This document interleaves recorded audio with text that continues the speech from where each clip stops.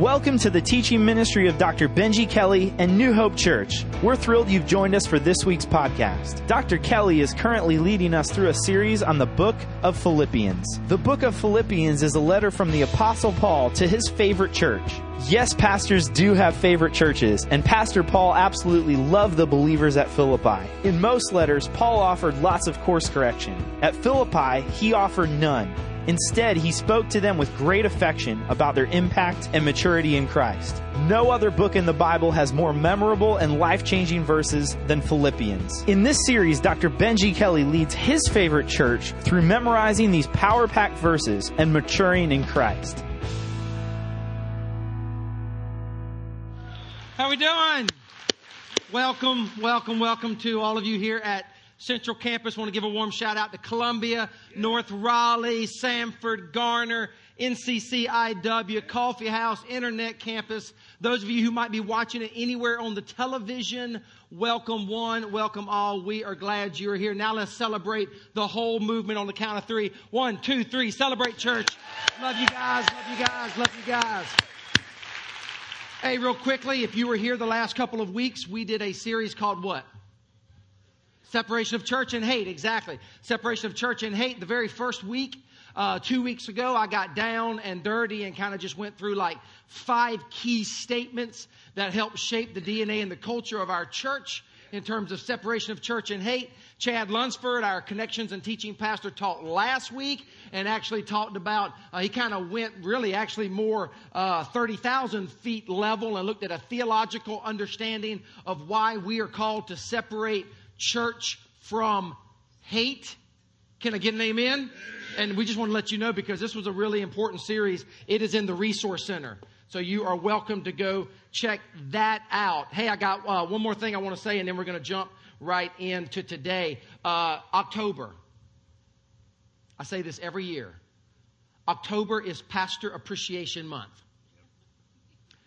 And I say it, you used to laugh because you thought I would always talk about like appreciate me. No. This is not about Benji, okay? I say it every year. I used to bring all my pastors up on the stage so you could see them all. But there's too many these days. Here's what I want to say, and then I want to move on. Will you appreciate them? And I've kind of widened it around here, not just to pastors, but all the church staff. If there's a staff member or a pastor of this church that you're fond of, that just has impacted your life, will you take October and even into the holiday season, and will you find a way to bless them? Would you do that? Again, and I'm not talking about me. I'm good.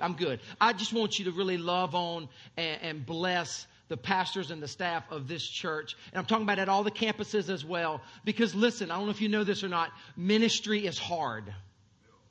It's like really hard.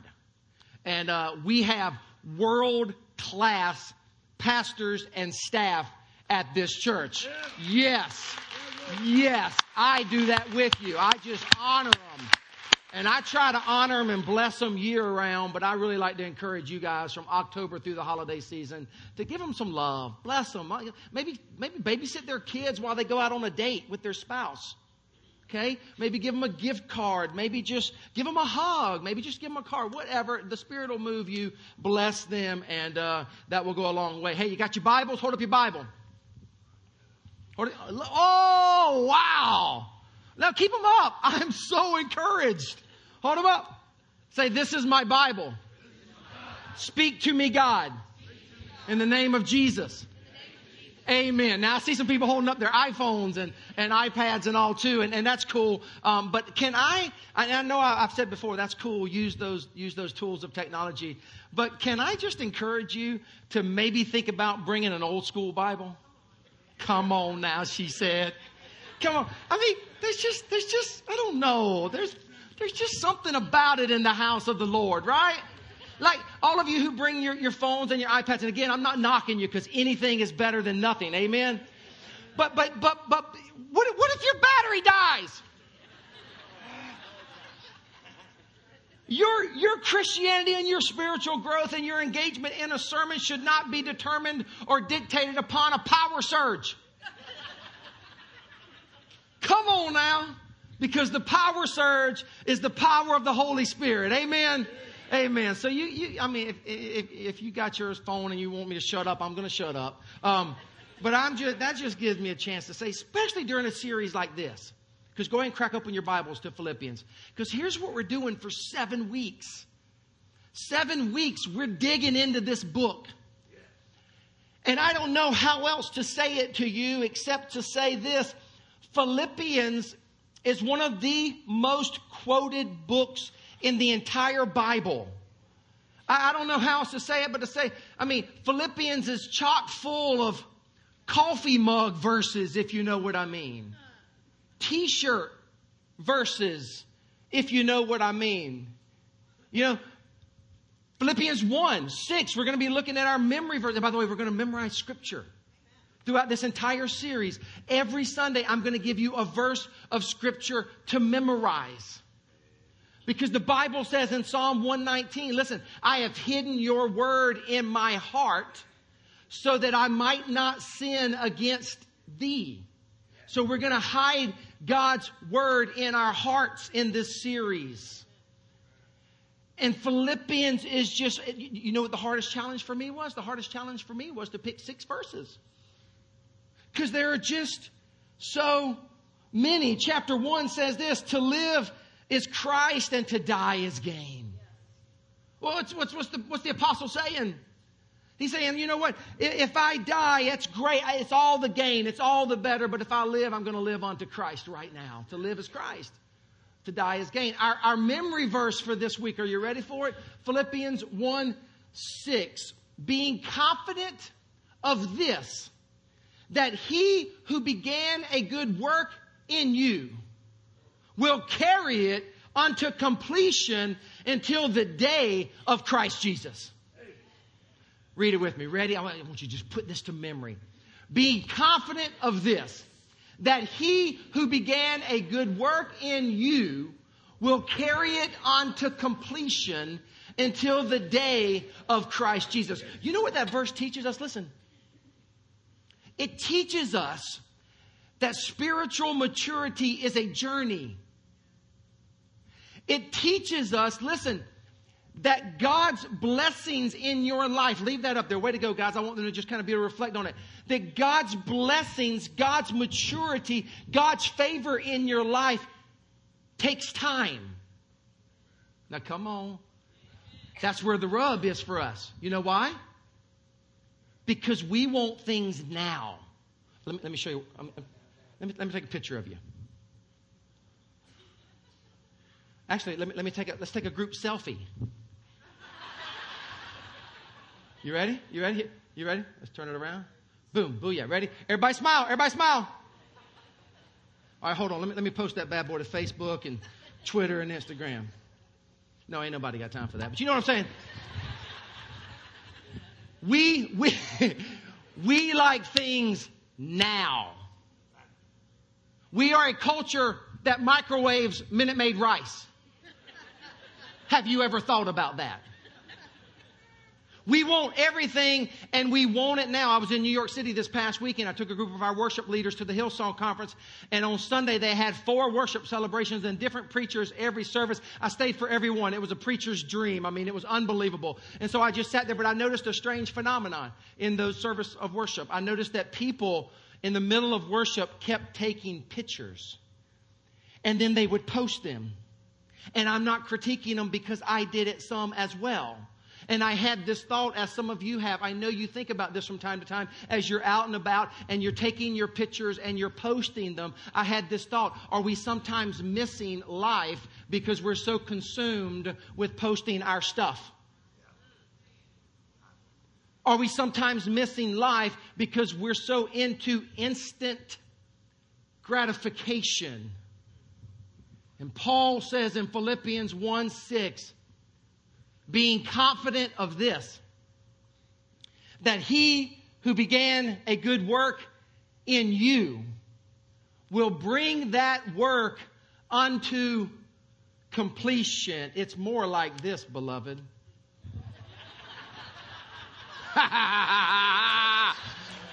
Do you remember that? Come on, let's take a selfie. I don't know. I can't even see how it's going to look, but glory, hallelujah. Shake it, shake it, shake it like a Polaroid. Shake it, right? I'll show you that in a minute, see how it turns out. When I was a kid, that was big time. That was fast.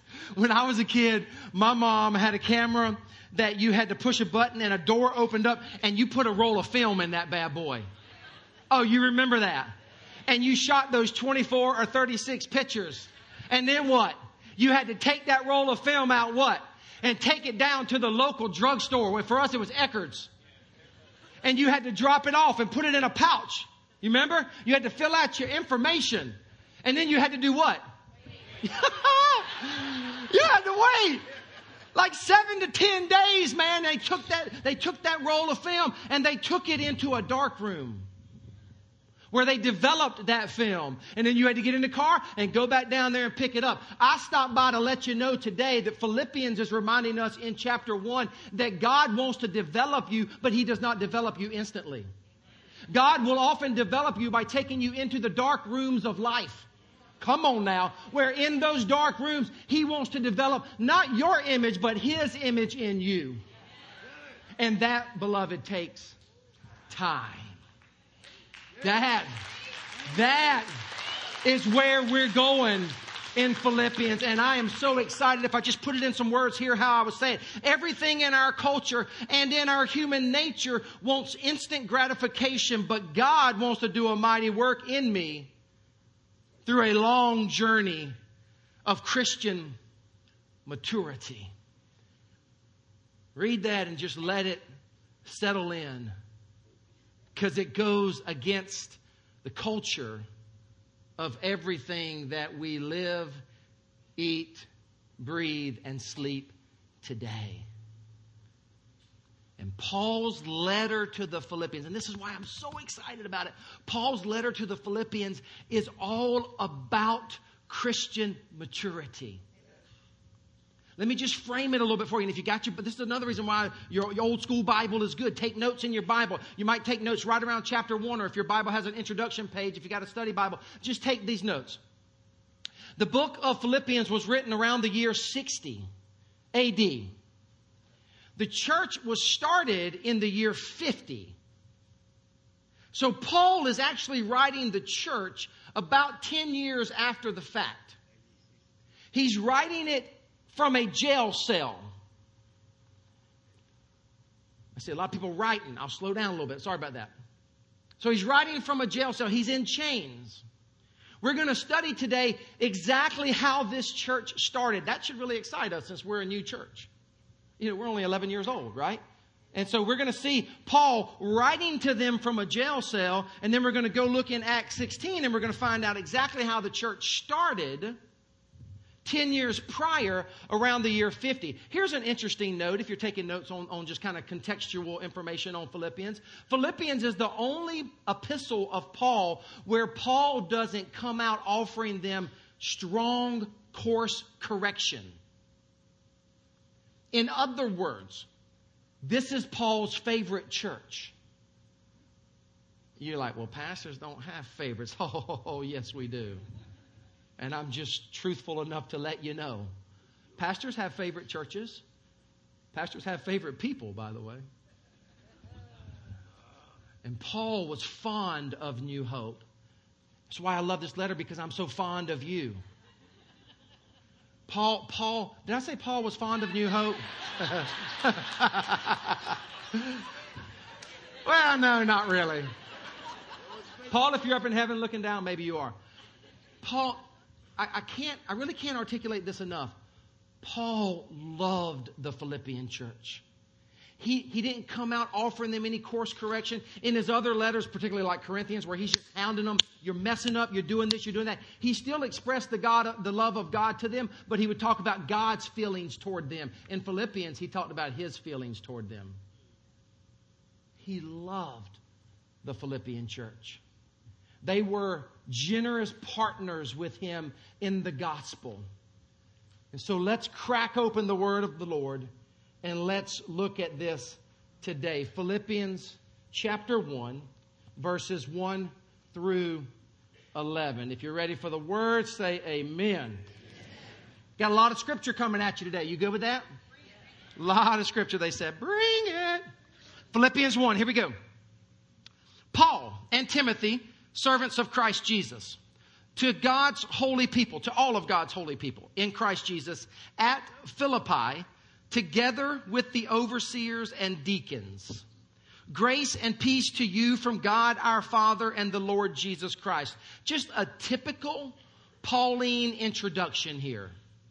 No doubt this is Paul writing the letter. Sometimes Paul would have other folks write it for him. This is Paul. Look at verse 3. I thank my God every time I remember you in all my prayers for all of you.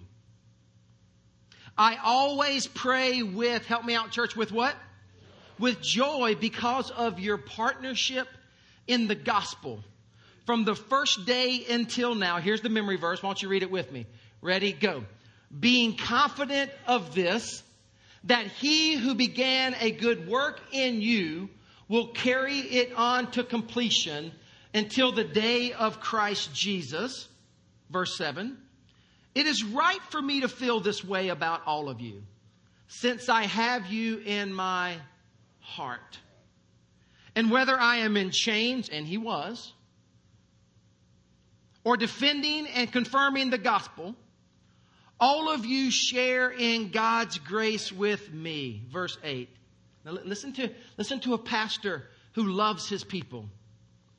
God can testify how I long for all of you. If you got your Bibles and you want to put another word there, I believe a better translation is the word yearn.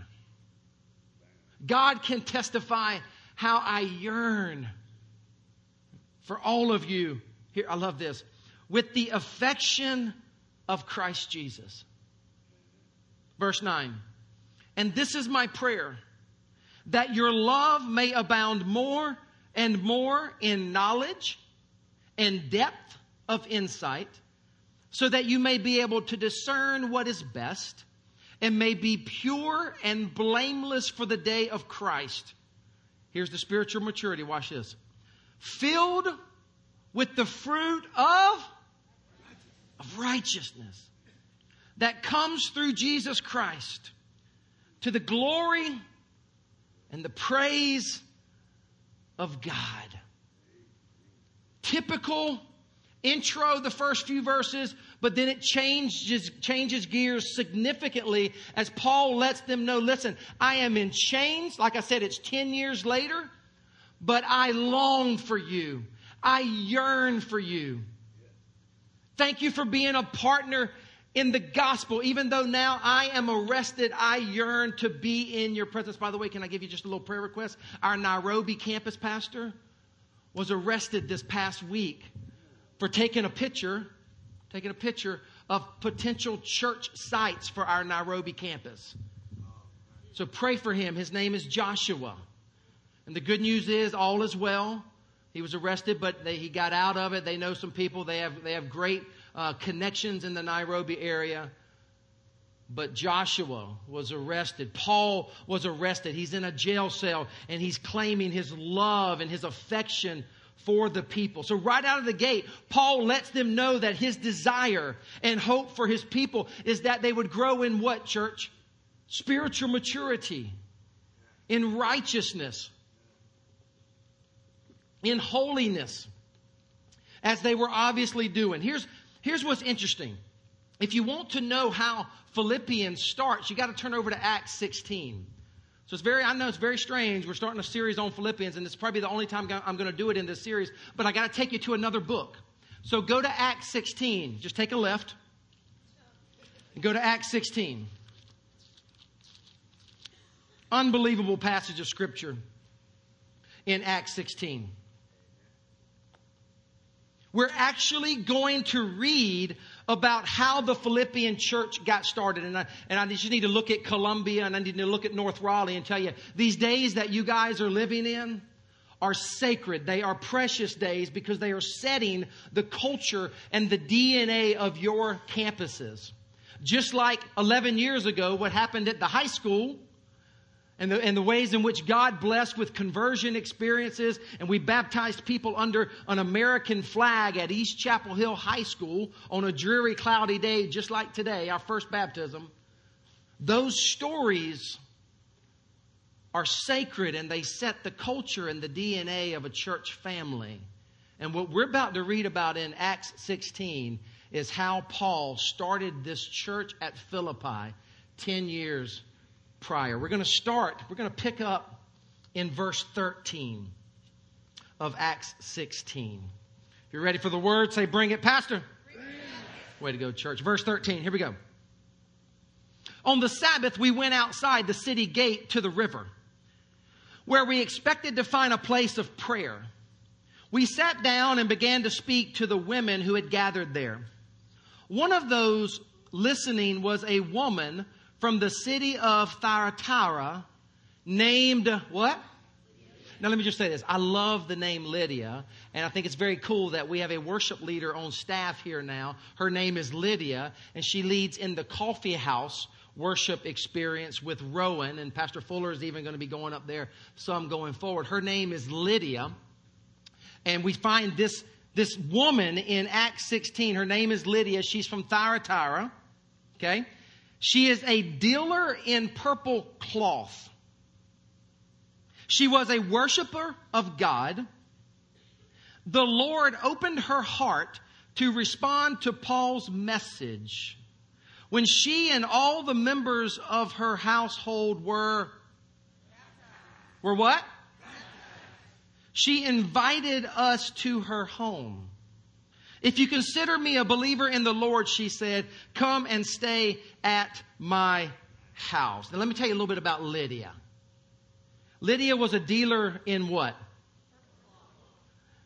That tells you, if you know the context of first century Roman world, Lydia was a wealthy woman. Lydia was from where? Thyatira. That means Lydia was of an Asian descent. I want you to get into the text today. I want you to breathe the text today. I want you to picture a little Asian woman who is wealthy. I want you to picture an Asian woman who would be like the CEO of Forever 21 today. I want you to... Lydia has a high-rise loft in New York. And Lydia has a beautiful mansion on the coast of southern Los Angeles. Lydia is wealthy. She gets saved. She gets baptized. And then she says to Paul, if you consider me a believer, why don't you come on over to my house? And let me just tell you something. Paul was a tent maker. When Paul went to her place, you can rest assured Paul was like, whoa, these are some nice gigs. This is a place. This place. Paul was blown away by Lydia's place. This woman was incredibly wealthy. She's saved and she's baptized. Now let's go to the next passage. Let's continue. Verse 16. Once we were going to the place of prayer, we were met by a female slave who had a spirit by which she predicted the future. She earned a great deal of money from her owners by fortune telling. She followed Paul and the rest of us shouting, these men are servants of the Most High God who are telling you the way to be saved. She kept this up for many, what? Days. Now, I like the next verse. I just want to go ahead and tell you. I like the next verse because it articulates how annoying this woman was to Paul. Maybe this speaks a little bit to my dark side, but Paul gets ready. He's just annoyed. He's just hacked off at her. And so Paul, once he can't take it anymore, he says, Spirit, come out of her. Now that means Paul is far more godly than I am. Because what I would have probably said after a few days is, crazy woman, there's a seminar on Saturday for crazy women and I'll pay your way. Seriously, she's just 2 days of this, just yelling and yelling and yelling, and look at what happens. Finally, Paul became so annoyed that he turned around and said to the Spirit, in the name of Jesus Christ, I command you to come out of her. At that moment, the Spirit left her. Again, get into the text. Breathe it. Smell it. The Bible tells us that this woman earned quite a bit of money by this spirit inside of her. This woman was manic, okay? This woman walked around telling people's futures and making money for those who were over her.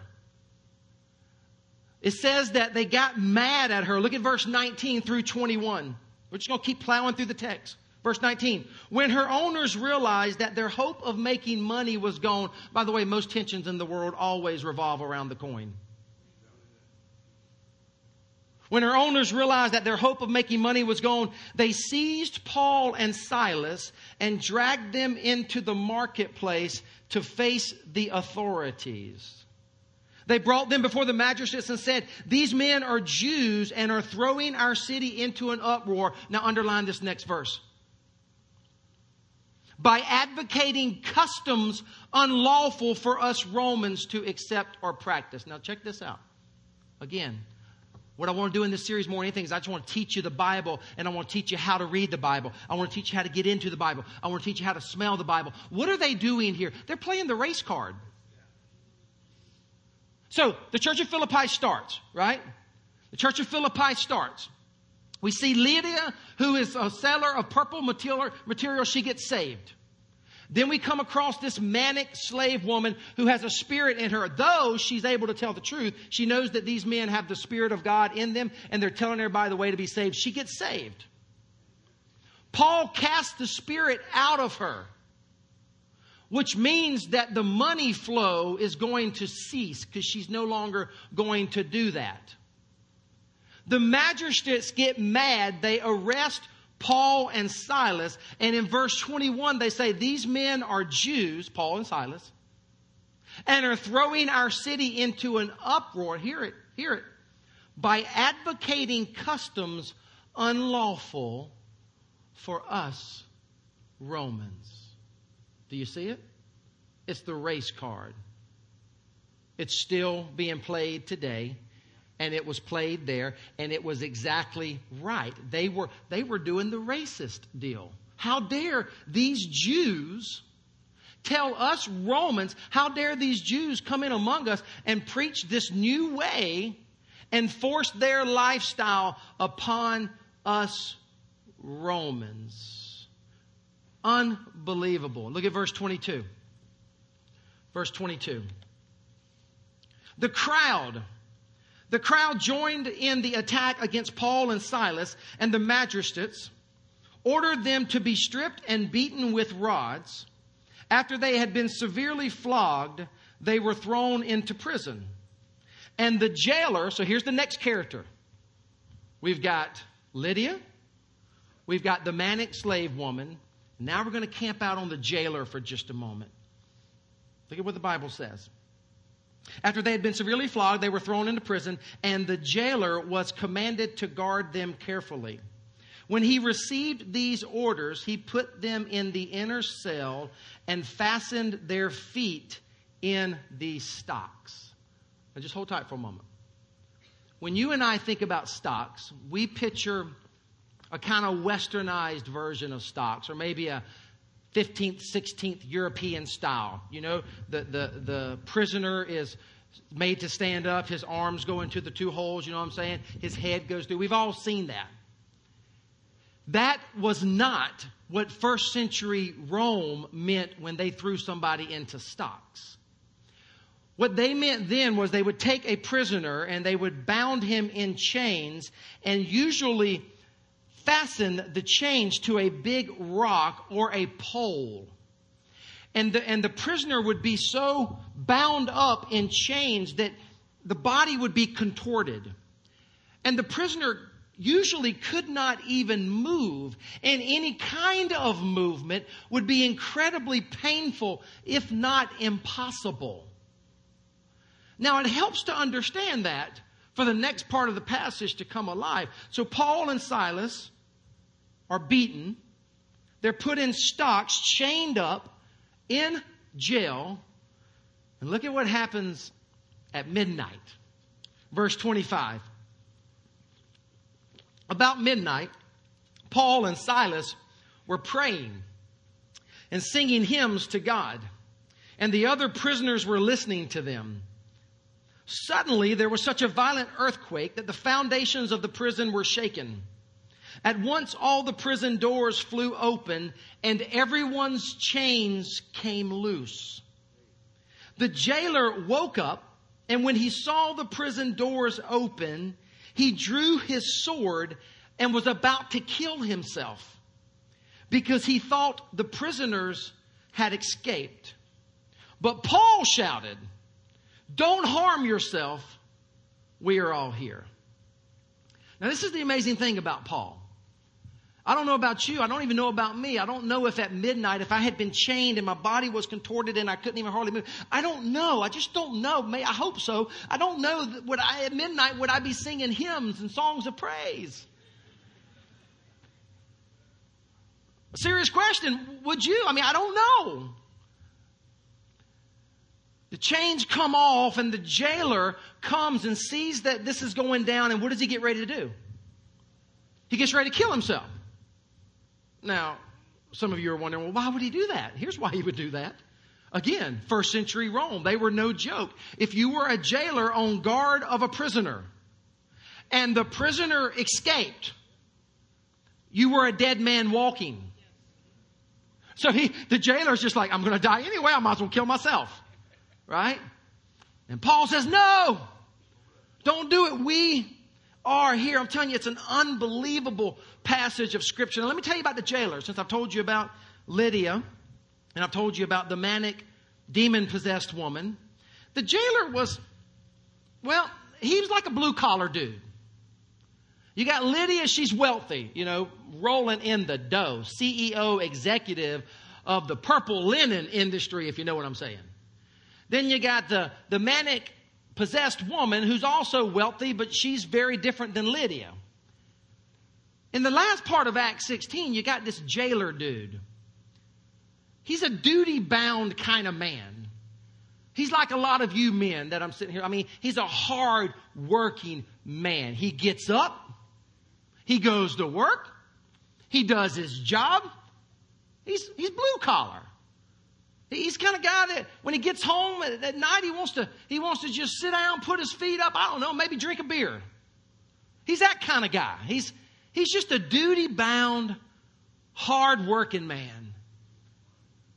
And when this goes down, he's about to take his own life because he knows that his life is as good as gone. Paul says, no.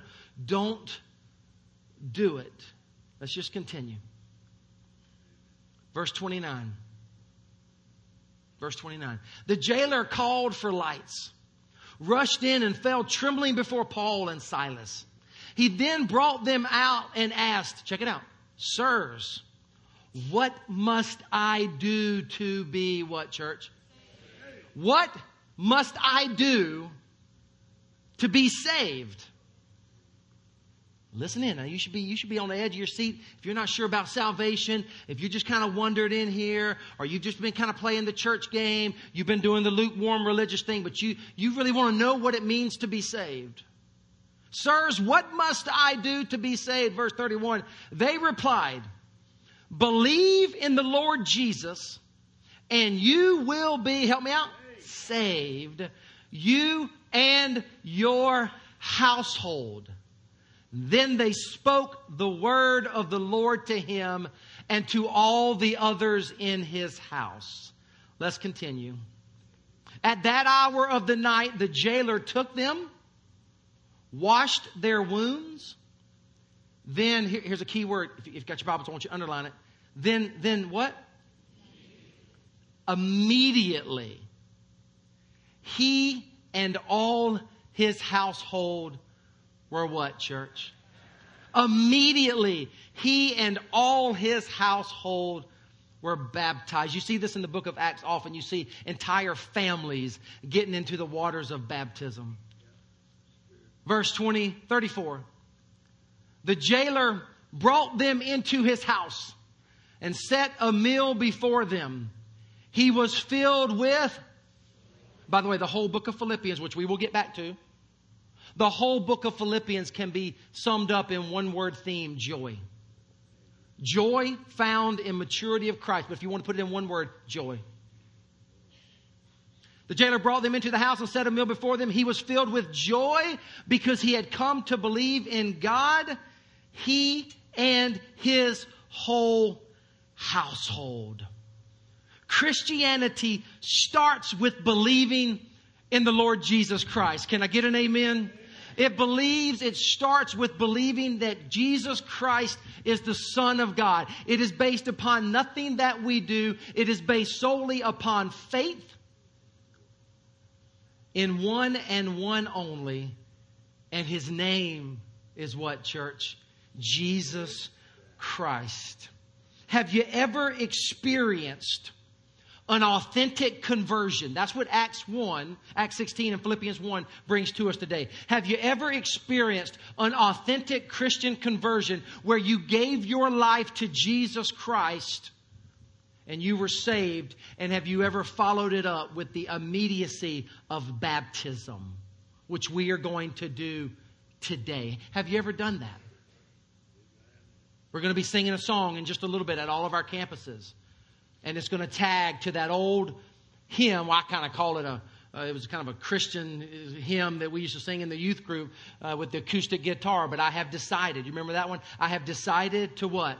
Follow Jesus. No turning back. No turning back. The world what? Behind me. The cross where? Before me. I have decided to follow Jesus. Have you ever had an authentic conversion experience? And secondly, have you ever had a meaningful baptism celebration where brothers and sisters in Christ got around you and celebrated your faith and your public profession of your faith? Baptism is how you get out of the gate of Christianity, if you will. Runners tell you all the time, I'm talking about Olympic runners. They tell you that one of the most important things is not the end of the race, but how you get out of the gate. How you start. Christianity is started when a man or a woman humbles themselves and says, I can't save myself. I need you, Jesus. I am a sinner and I need you to be my Savior. And they're saved and they're baptized as a public profession of that faith. You know what Acts 16 reminds us? That the gospel shatters all separations among humanity. Come on now. You know what I love about Acts 16? Here's the deal. Lydia, remember? Little Asian woman, CEO of Forever 21. She would have never, ever, ever hung out with the slave, manic, demon-possessed woman. She'd have never hung out with her, ever. And the demon-possessed woman would have never hung out with Lydia. And neither of them would have ever hung out with the blue-collar jailer. But they got saved, and the gospel shattered all of those financial tensions, all of those racial tensions, all of those divides. The gospel shattered it and created a community called church. And that is why we love the church so much around here. As I look out here at you, that is why we're here together. All of our diversity is a beautiful thing. And come on, let's just be honest. Some of you wouldn't have hung out with the people around you. Some of you in your life group, you would never hang out with that person if it wasn't for your life group. Or, better put, if it wasn't for the gospel. Because the gospel shatters all of that and creates a new community called church. Listen, the gospel breaks through race. Can I get an amen? The gospel breaks through tensions and jealousies around coin. Can I get an amen? The gospel breaks through cultural differences. Can I get an amen? The gospel breaks through everything. And it changes the course of your life and my life. And it enables me and it enables you to be with men and women of extreme diversity. And we are one in Christ. It changes your course. Have you ever had a head-on collision with Jesus? That's the title of the next book I'm working on. That's the subtitle. It's called Wrecked. Wrecked. And the subtitle is A Head-on Collision with Jesus and the Birth of New Hope. Have you ever had a head-on collision with Jesus where He changed your course and plunged you into the waters of baptism? One of my favorite stories, true story by the way, is a transcript of an actual radio conversation of a U.S. naval ship with the Canadian authorities off the coast of Newfoundland in October 1995. This is a true story. October 1995. U.S. naval ship speaking with the Canadian authorities. The radio conversation was released by the Chief of Naval Operations on 10/10/1995. Listen in. The Americans, they say this. Please divert your course 15 degrees to the north to avoid a collision. The Canadians, we recommend you divert your course 15 degrees to the south to avoid a collision. Americans, this is the captain of the United States Navy ship. I say again, divert your course. Canadians, no. I say again, you divert your course. Americans, this is the aircraft carrier USS Lincoln, the second largest ship in the United States Atlantic Fleet. We are accompanied by 3 destroyers, 3 cruisers, and numerous support vessels. I demand that you change your course 15 degrees north. That's 15 degrees north. Or countermeasures will be undertaken to ensure the safety of this ship. Canadians, this is a lighthouse. Your call.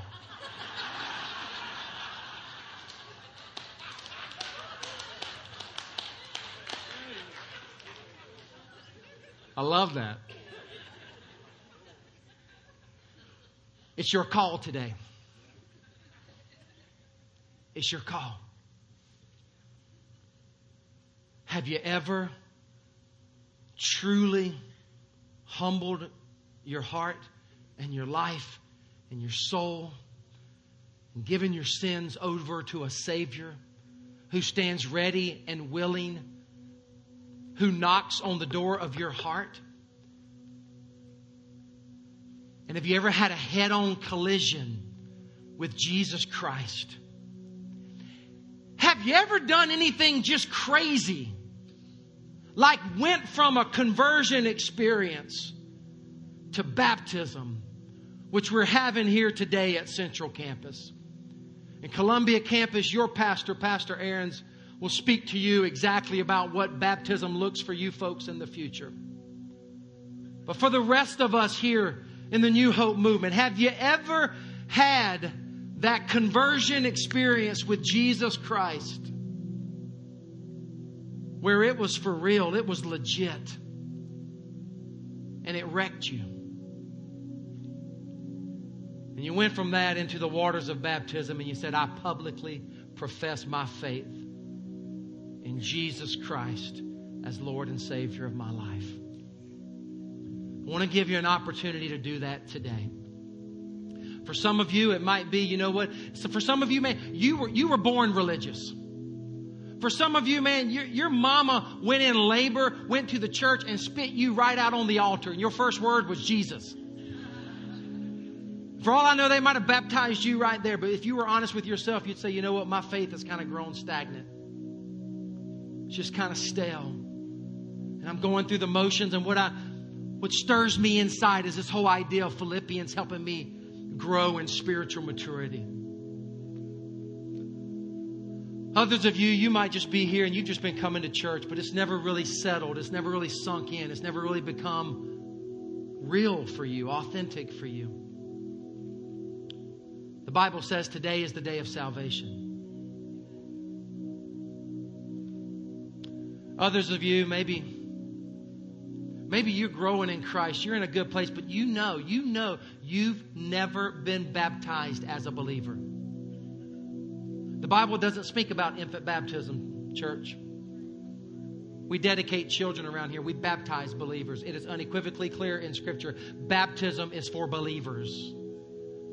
And some of you are here and you've never, your mama did it, your daddy did it when you were a kid, or maybe you were forced to do it. Some pastor scared you and you got baptized and it never really meant anything to you, but you're in a different place. And the truth is you have never publicly professed your faith in Christ through baptism. Why don't you do it today?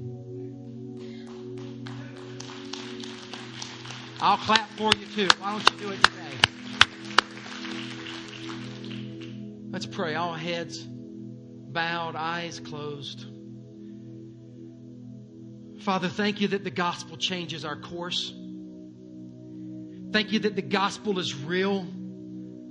Thank you for this unbelievable beginning, God, that many of us learned for the first time today in Acts 16 and the way in which the Philippian church was birthed. God, thank you for Paul sitting in a jail cell with his pen and paper lit by candle and writing to the Philippian church some 10 years later with a pastoral heart that yearned and longed to be with these people, particularly Lydia and this slave woman who was set free from her demon, and this jailer. God, these men, these women, no doubt had become leaders in the church, and Paul just loved them. He was fond of this church, God. And as I read Philippians, God, I thank you that I feel the same way about New Hope. You know how much I love this church. God, I pray that this series would bring us to higher heights, deeper depths of spiritual maturity. I pray, God, that it would begin today as men and women possibly quit playing games with you. They give their whole lives to you. And they allow the Spirit to take them and plunge them into the waters of baptism. God, thank you for that gift. Thank you for this treasure gift of Philippians and what you're going to do through it. But most of all, Father God, we thank you for the gift of Jesus. We give you our lives today. We surround men and women, God, that there's only one reason that we're together. It's because of the gospel. And we thank you that you bring us together, God, in all of our diversity, in all of our similarities. You bring us together, and you've created this thing called church, and we're so grateful. We thank you for salvation, God, that happens every single week throughout this church. And I want to take a moment, God, and just pray for the person who is sitting here or at any of our campuses, God. And the Spirit is stirring their soul. They know that they need you. And so, God, I want them to pray a simple prayer with me between them and you, God, that would go something like this. Lord Jesus, I thank you for salvation. I thank you for dying on the cross for me. I am a sinner, and I need you to be my Savior. So to the best of my ability, God, to the best that I know how, I'm going to open up my heart today, open up my mind today, open up my life today, and invite you, Spirit of God, to come in, to take up residence in me, to birth inside of me, Lord God, the joy that we see coming to life in this letter, the joy that we see in Paul. Nothing could shut him up. Nothing could keep him down. So come in, Lord Jesus. I give you my life today. Maybe it's for the first time. Maybe it's for the 10th time. I give you my life today. If you would publicly acknowledge that right now and maybe through baptism later, I just want you to raise your hand right where you are. Just lift your hands up all over the place. Just lift them up high. Lift them up. At our campuses, lift them up. I see all of you here at Central. I see you. I pray for you over here on the side. Those of you in the back, I pray for you. Father, we trust that hands are popping up at all of our campuses as well. Thank you for these, your children who are yielding their lives to you. Thank you for saving them. Thank you for blessing them. Thank you for gifting us, Lord God, with your Son, Jesus. We will follow you. No turning back. No turning back. We will follow you all the days of our lives with the world behind us and the cross before us. We have decided to follow Jesus. We pray it in your name. And all of God's people said, Amen. Amen. Yeah, why don't you welcome these people from the front to the back, left to the right. Celebrate. Celebrate. Celebrate the goodness of our God. Can I get an amen? We love you guys at all of the campuses. We love you. We love you. We love you. I love you with the same fondness that Paul loved the Philippian church. We're praying for you. Have a great day. We'll see you right back here next week or at the baptism celebration. God bless. Thank you so much for joining us today. If you would like to learn more about the ministries of New Hope Church, please stop by one of our 6 campuses anytime or visit us online at www.newhopenc.org. If you would like to financially support the movement of New Hope, you can do so by clicking on the e-giving link at the top of our homepage. We hope you'll join us next week. God bless and thank you for being a part of our church family.